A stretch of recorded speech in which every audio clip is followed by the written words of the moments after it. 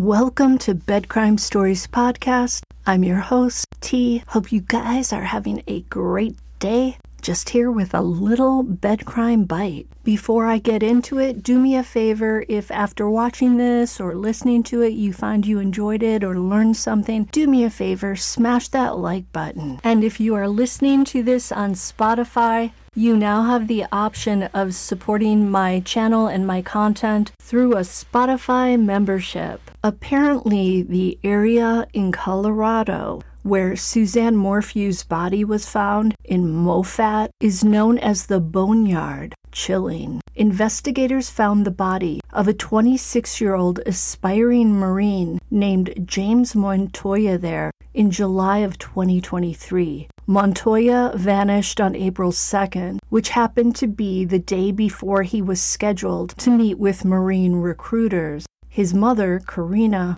told the Daily Mail that she visited the site where her son's body was found and felt its, quote, eerie isolation. This part of Saguache County is sparsely populated, which is probably why the bad guys and bad gals pick it as a dumping ground. Karina also said, quote, they're calling it the Boneyard because so many people are being located there and it's such a secluded area. To see where my son was. Indeed, there's no cars around. You can be in that one area for hours and not see anyone. Searchers stumbled on Suzanne Morphew's remains while looking for another missing woman, 55-year-old Edna Quintana, who was last seen in the area on May 3rd of this year. But guys, before we all start going down the road of these deaths being related in some way, or thinking that there's a serial killer on the loose, let's remember that people who do in other people often select remote, isolated places to dump the bodies. Case in point, Ocean Parkway in Long Island. While some of the bodies found there have been linked to alleged serialist Rex Heuermann, investigators don't believe all the bodies are the work of the same perpetrator. Why? Because they don't all convey the same modus operandi, or MO. Some of the bodies were intact, and some of them were in pieces, if you know what I mean. Also, how many times do we hear of bodies being found dumped in a remote area on the side of a highway? Case in point, Lake Mead near Las Vegas.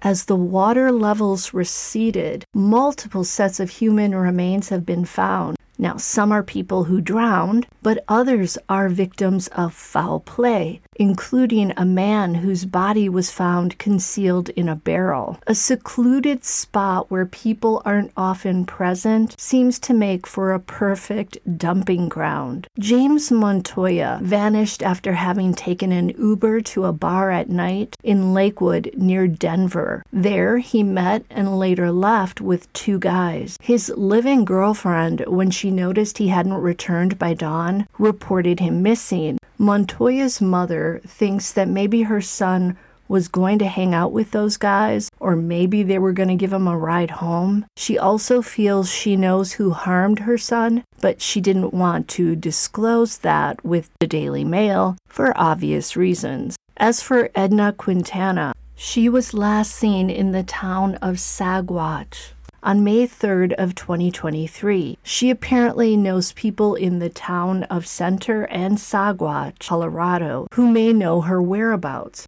Edna is said to have medical complications. It was while searching for Quintana that investigators basically stumbled upon Suzanne's remains on September 22nd. They say Suzanne's remains were in a shallow grave that perhaps over time and because of animal predators became scattered in a remote field near Morphew, and that's about 46 miles away from where her home was near Salida. The circumstances that have been made public about Suzanne's, Edna's, and James' disappearances make me think that these cases are unrelated. Suzanne also vanished in 2020. Edna and James disappeared this year in April and May. It sounds like Edna may have wandered out alone and gotten disoriented. Maybe she suffers from some medical issue. perhaps dementia. I'm speculating, I don't know. As for James, when a person leaves a bar with 2 people and is never seen again, you have to track down those individuals and find out where they went with James and when they last saw him.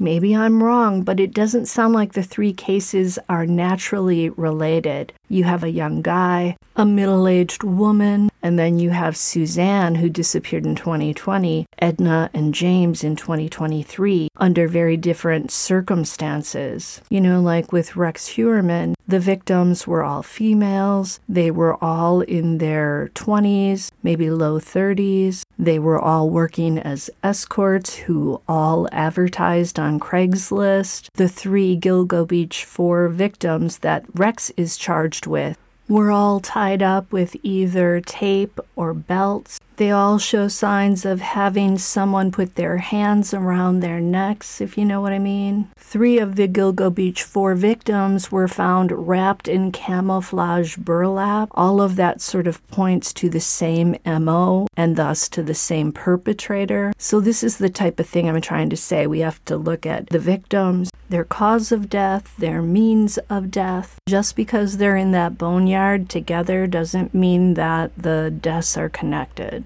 That's all for this Bed Crime Bite. Hope you guys are having a great weekend, and I'll talk to you soon. Until the next time on Bed Crime Stories.